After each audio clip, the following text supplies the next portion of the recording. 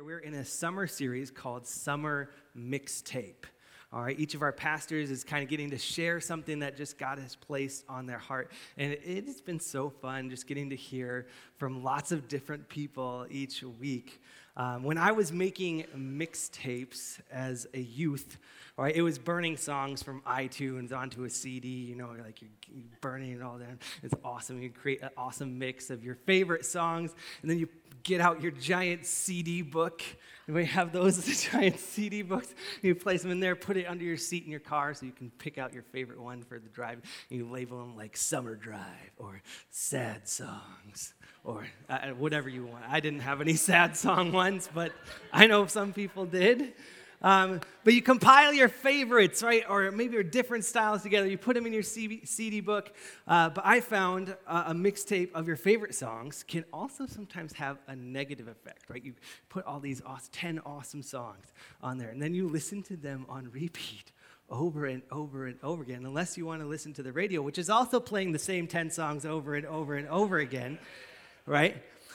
And then you're like, I hate this song. It goes from being your favorite song. You put in the work to put it on a CD or a tape or whatever you did, and then now it becomes a negative thing. It becomes not good enough anymore. Our music preferences kind of become like this moving target, right? Depends on the day, our emotions, maybe even the weather, right? In the same way, if we're not continually updating our playlist or our checking in with Jesus through the Word of God and life with other believers and time spent in prayer, our life will become stagnant like that mixtape that you no longer want to listen to, right? Would you stand with me as we read from God's Word in Proverbs chapter 1, starting at verse 32.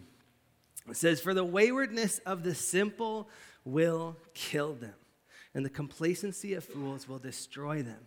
But whoever listens to me will live in safety and be at ease without fear of harm. The complacency of fools will destroy them." Let's pray. God, we thank you that we get to be in a place where we can worship you in safety, where we can experience your word taught to us and experience you in powerful ways. God, I just pray that our hearts and our minds would be open to change this morning.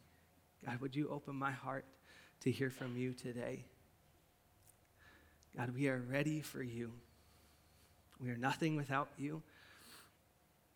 And so, God, we just pause in the middle of all this, in the middle of our lives, just to take a moment and say, God, we are ready. We want to experience you today.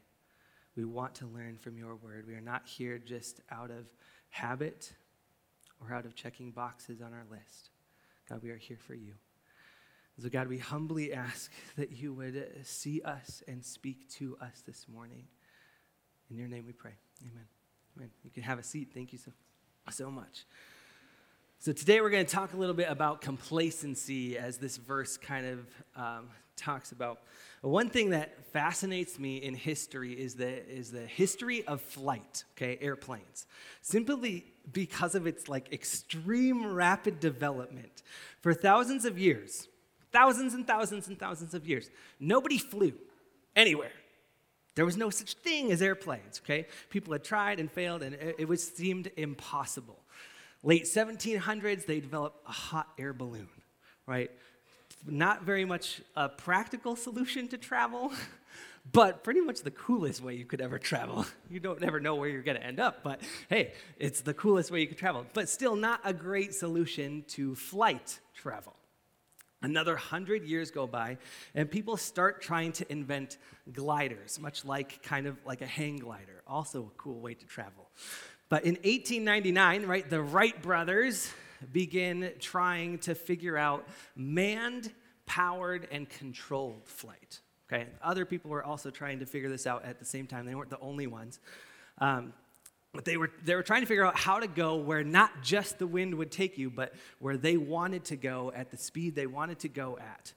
So 1903, they were first successful recorded flight with a whopping speed of 6 miles an hour. 6 miles an hour. That's how fast a toddler runs down the grocery aisle while laughing and trying to escape your parents, if you don't know. So 6 miles an hour. And then it rapidly goes. Okay, so 1912, not even 10 years later, they break 100 miles an hour in flight. 1931, they break 400 miles an hour. 1947, Chuck Yeager breaks the sound barrier at 660 miles an hour, which they had thought this was going to be impossible, right? Once you break that sound barrier, everything's just going to fall apart. He broke the sound barrier, and then from then on, they were like, there's nothing we can't do. 1 month later, 891 miles an hour. And in 1967, still the fastest standing manned speed is 4,520 miles an hour. In just over 60 years, they went from not flying to 6 miles an hour to 4,520 miles an hour. You had people that literally were watching us land on the moon that could say, I remember when airplanes weren't a thing. Like, think about it. That's crazy. Like, I remember when there was no such thing as airplanes. But what if, after that first flight of 6 miles an hour, they just said, awesome, that's good, we did it, we're done. Anybody want to take a 6 mile an hour plane ride? Right? What if they just stopped right there? How different would the world be today? That's what complacency does in our lives. It causes us to stop and think we're good enough. Complacency is the silent killer of growth in our lives. Oftentimes, it tries to mask itself as contentment. See, complacency says, I'm good enough. Contentment is saying, God is enough, right? And maybe you're like, okay, well, complacency, yeah. Is it really that big of a deal in my everyday life? Well, let's look at what the Bible says. Look at God's word. Revelations chapter 3. The author is writing to different churches, okay? And these messages to churches are encouragements and warnings to us today. So Revelations chapter 3, verse 15 and 16, the author is writing to a church called a church of Laodicea. And it says, I know your deeds, that you are neither cold nor hot. I wish you were either one or the other. So because you are lukewarm, neither hot nor cold, I'm about to spit you out of my mouth. So the church of Laodicea, Laodicea was a city that was surrounded by other opposite sides of them. They had this lukewarm water that they were known for in their city, okay? Another city just a little bit a ways away had nice hot springs that were super great, and another city just a little bit up the way had really cool and refreshing water. But the city of Laodicea was known for this lukewarm water that nobody wanted. So picture it this way. Imagine tomorrow you go through the drive-thru at Caribou, and they're like, oh, hey, yeah, we don't have iced drinks. We don't have any cold drinks. And also our hot drinks, they're just like mouth temperature. Like, is that okay? Like, no, I think I'm good. I think I'm good, right? You don't really want that, all right? This verse is not saying that God wants us to either be hot, like on fire for God, or he would rather you be not even in relationship, cold. Some people will use this to try to explain it that way. That's not what God is saying, okay? He doesn't want anybody to be away from him. That's not his desire. He is not saying, I would rather you just be cold for me. What he is saying is, I want you to be useful. Hot water is useful for healing, for lots of different things, right? Cooking, cleaning, healing, hot tubbing, all sorts of usefulness for hot water. Cold water, refreshing, life-giving. Lukewarm water is not useful for anything. When we are complacent Christians, we give up our purpose. God designed us to do good works. He designed us to be a representation of Jesus and his love for the world. And I believe the reason many Americans have a bad taste about Christianity is not because of our beliefs. It's because of lukewarm Christians that have forgotten our main purpose is to live like Jesus. That's our main purpose, is to be a representation of him, a mirror image of Jesus.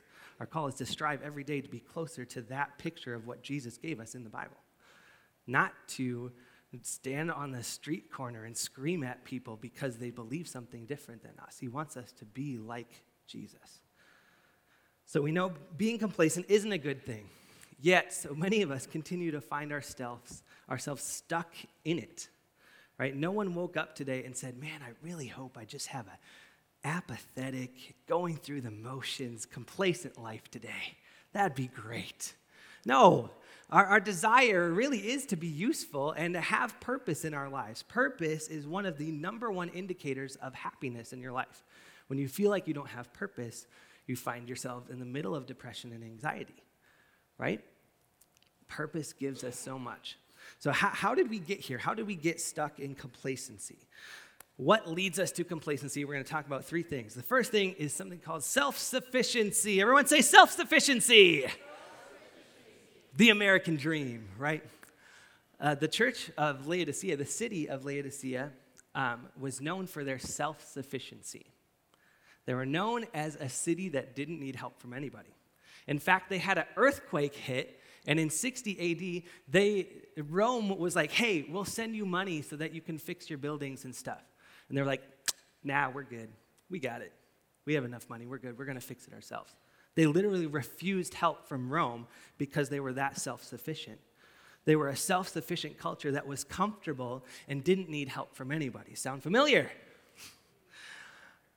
We have a 2-year-old daughter. Her name is Eden. Eden's 4 favorite words right now are, no, I do it. No, I do it. That's sometimes our favorite words. But she'll like walk around in the wrong shoes on the wrong feet simply because she wants to do it. Or her shorts are on backwards or something like, right? Because she simply said, no, I do it, right? And then she ends up looking ridiculous or her feet are hurting later. And like, well, if you had asked for help, I could have helped you. We need to remember that we're not supposed to have everything we need apart from God. We're not supposed to be self-sufficient. God didn't design us to be self-sufficient beings away from him. He designed us to be beings that were constantly in need of him and his guidance and his leading and his protection and his provision. We pride ourselves on self-sufficiency, but what God really desires more is our self-sacrifice. That's what we see through the word.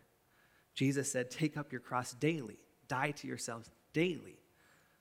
Right? He didn't say, go make all the money you can so that you don't have to ask me for anything. He wants us to be reliant on him, to fully rely on him. So self-sufficiency leads us to complacency.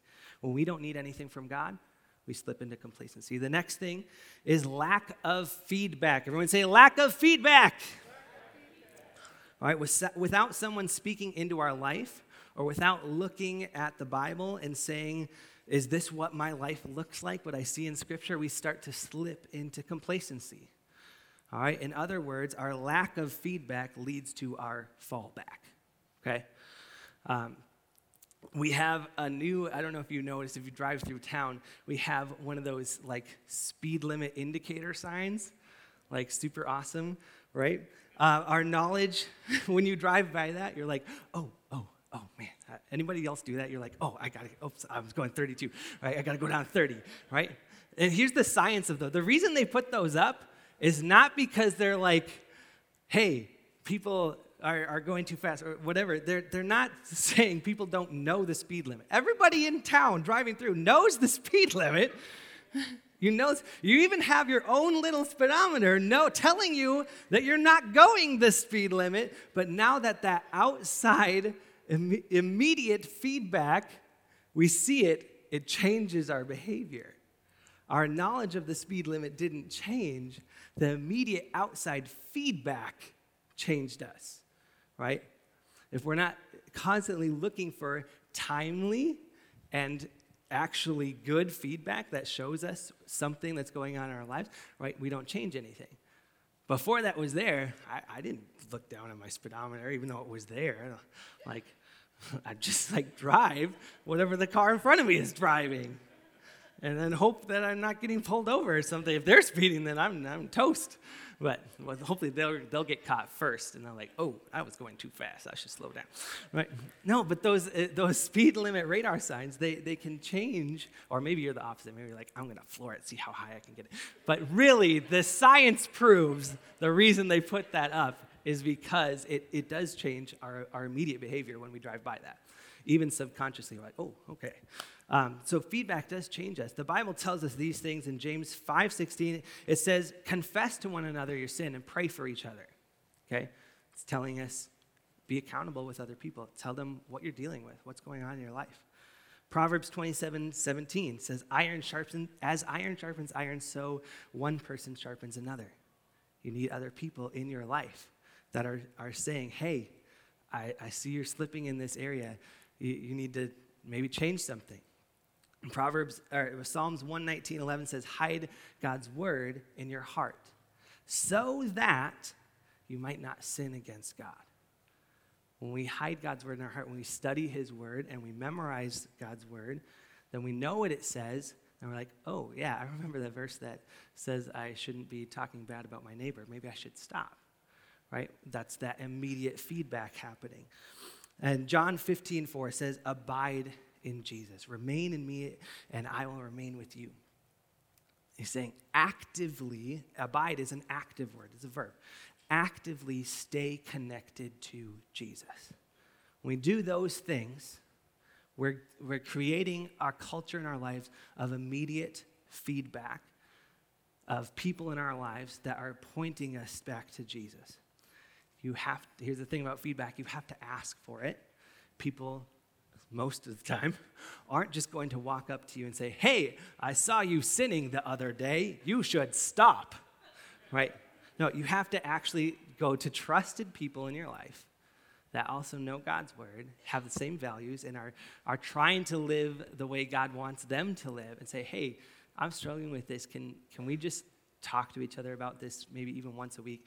Ask for that feedback. Don't wait for it to come to you. The third thing that causes us to fall into complacency is our habits. Habits that don't push us forward lead us into complacency. When we don't challenge our mind and body to be obedient to what we know is right, we set ourselves up to compromise our values, to compromise our lifestyle. And when we compromise our health, or our values, our lifestyle, and our health, it puts us closer and closer and closer to complacency.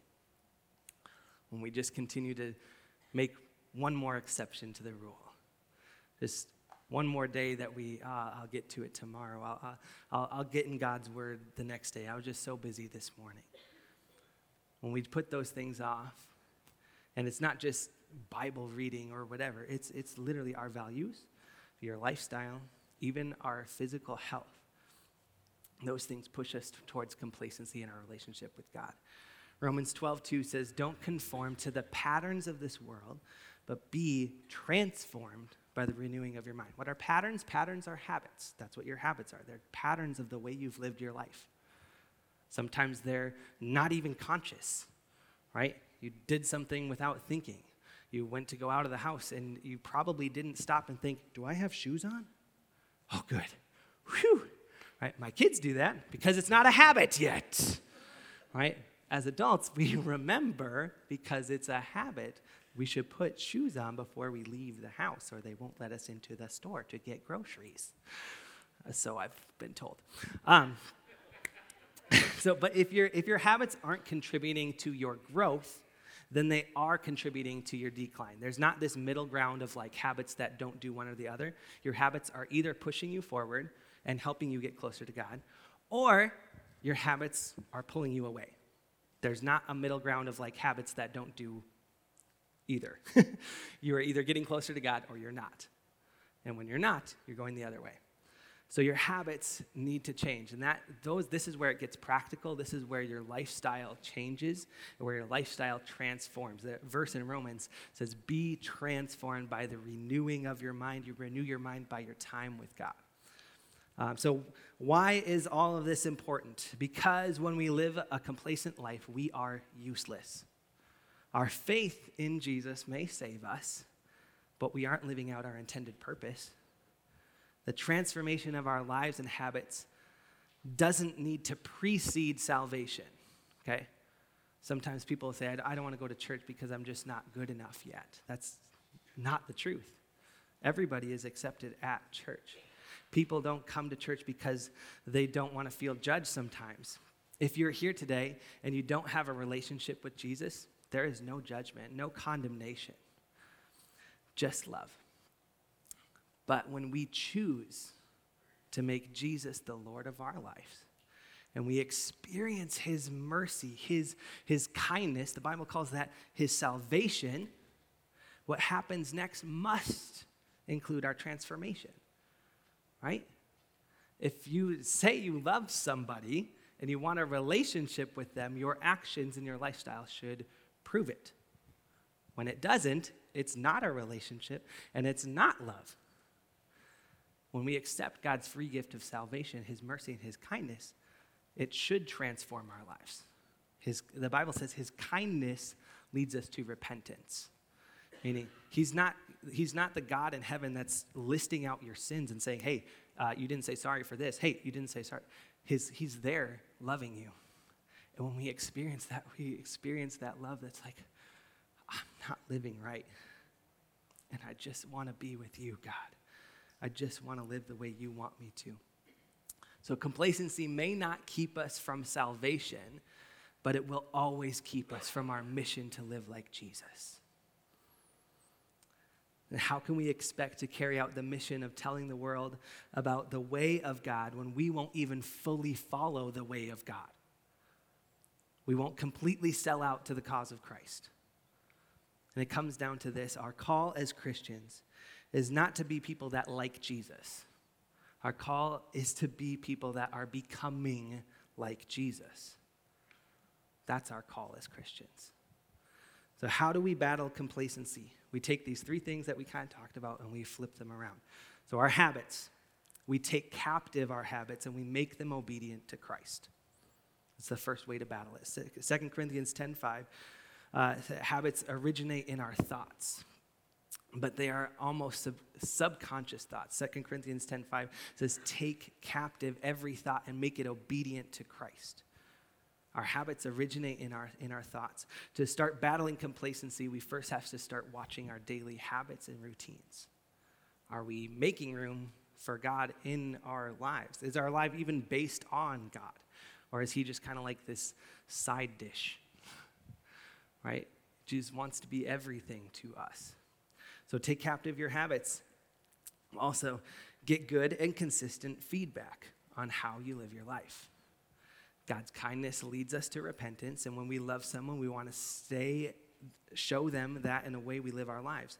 The Holy Spirit, a part of God, a part of the Trinity, the Bible describes it as our comforter.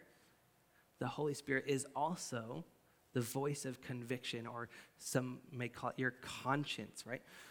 It's that thing in your lives that tells you when you're not living and not lining up with God's word. So he is our comforter. He is our peace.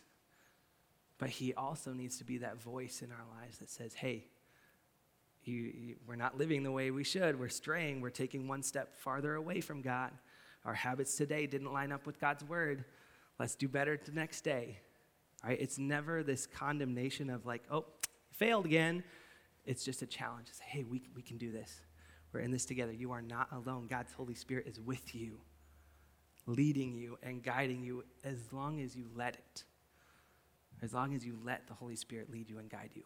It's not going to be that dog owner that's like yanking their dog down the street, okay? The Holy Spirit is walking with you hand in hand, saying, let's go.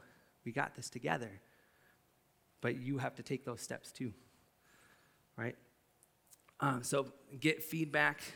Next, put yourself in positions that force you to rely more on God. Don't be so self-sufficient, right? I'm going to ask our music team to come. When we put ourselves in positions to rely more on God, it forces us to give more to others, to listen and obey to God's voice, to sacrifice. Give yourself and put yourself in positions where you're reminded of your need for a living God and Savior. Declare that daily, that God, I need you today, and I can't do this without you. And tell yourself that. Proverbs 3, 5, and 6 says, trust in the Lord with all your heart. Lean not on your own understanding, but in all your ways acknowledge him, and he will make your path straight. There's no self-sufficiency in that verse. It's saying, God, when we lean on you, we trust in you, that's when we fully make our path straight. That's when our lives start to line up and live like Jesus. We need to push ourselves out of our comfort zone into the unknown, into fear even. Right? When they were testing out all these airplanes, trying to break the sound barrier, trying to even get off the ground, it was scary. People thought they were going to die. People did die trying to break those records and break those things. But not because they didn't die because of the speed. They died because the aircraft wasn't fully ready for that next step. But they kept pushing. They kept trying. Don't settle in your walk with God for good enough, because there's no such thing. There's no such thing as good enough. Christianity, our life, our faith walk with Jesus isn't a ladder that finally reaches a top. It's just a path. And we choose to walk in his way instead of walking in our own. People get so caught up, and because they think of it as this hierarchically steps pattern leading us to heaven, that's not what it is.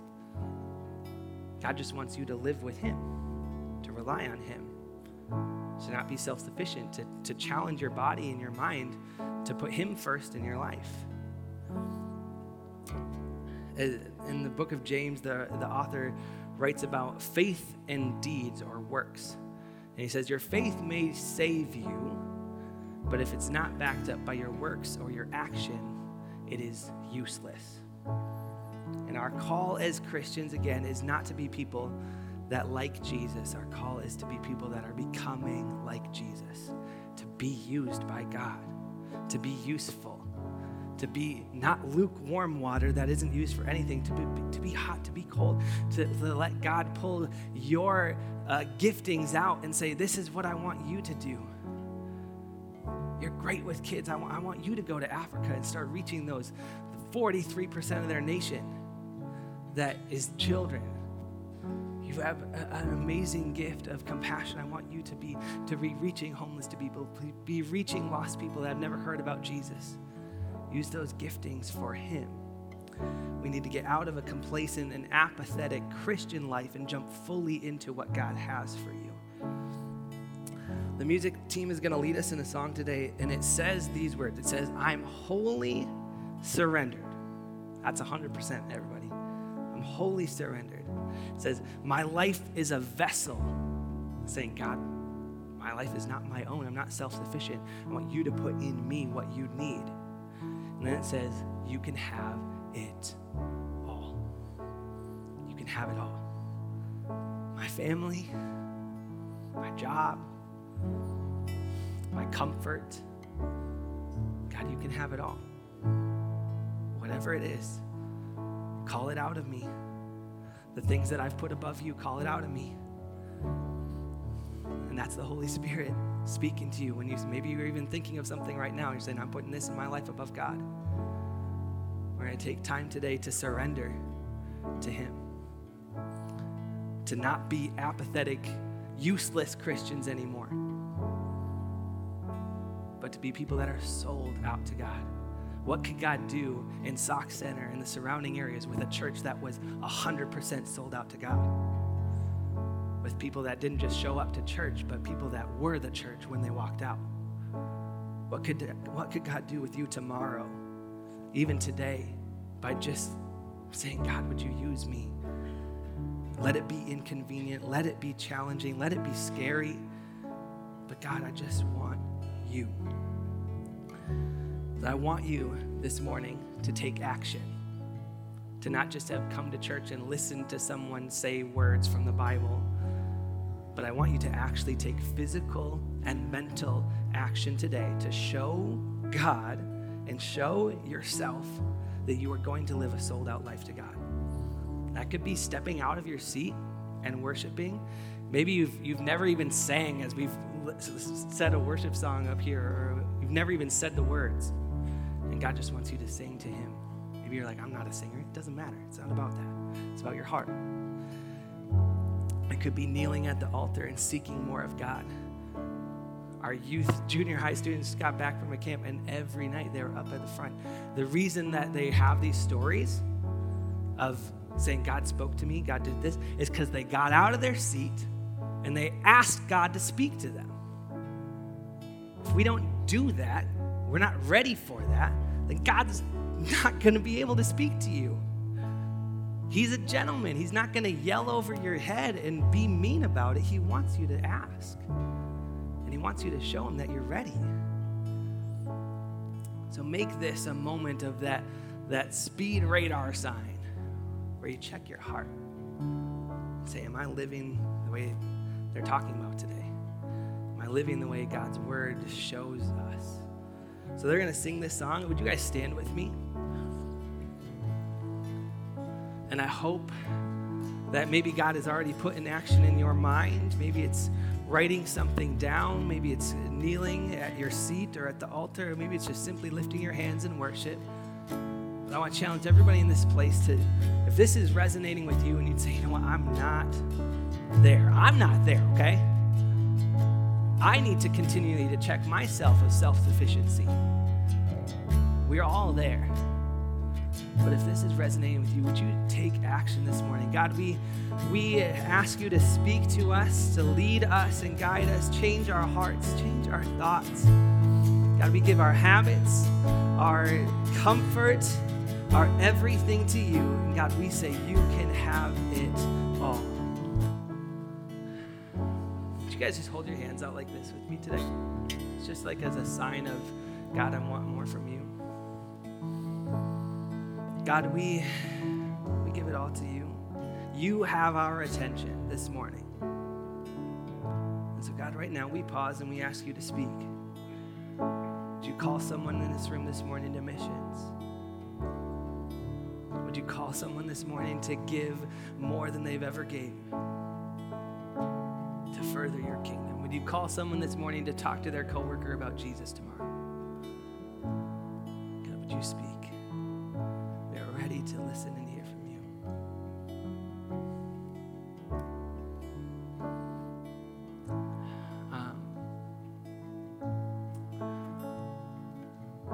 Don't let this stay in this place today. If God spoke something to you, write it down, talk to someone about it. Take action on what God has spoken to you today. If you want God to continue to speak to you, continue to be obedient. Continue to follow him and his leading. If you're like, I don't feel like God spoke anything to me, continue to read his word because he's always speaking. Continue to challenge yourself to line yourself up more with God's word and the way he outlines there. Start a Bible plan this today. Talk to someone about it. Maybe you're like, I don't know where to even start reading the Bible. Talk to someone about it. A whole church of people here that love you and want to see you go further in your life with Jesus. But maybe you're here in this place today and you're like, you know what, I've never given my life to Jesus. You've been talking this whole day about what it's like to live a life for God, and I don't even know what that means. Maybe you've heard about Jesus before. Jesus was God's son. He died on the cross to take our sin, that punishment for our sin, so that we could have a relationship with Jesus, with God, to be in heaven with him, to have this amazing experience with him. And if that's you today and you say, you know what, I want this, I want what you're talking about. I want to have purpose in my life. I want to live for Jesus. I want to get rid of my sin, and I want to be right with God. If that's you today, would you guys close your eyes and bow your heads? And if that's you today, would you simply raise your hand? And we're going to pray together in just a moment. Awesome. And you've never given your life to Jesus. You've never asked him to clean you of your sin. Awesome. we're all going to pray together. Would you guys simply repeat this prayer after me? It's not magic words or something we've written down. It's just from our hearts. When you say these words, you pray these words to God, right? It's your heart connecting with God's heart. Like, dear God, thank you for loving me, for sending your son to die for me. I confess my sin to you. Please take it. Forgive me and help me live for you. God, you can have it all. Help me live sold out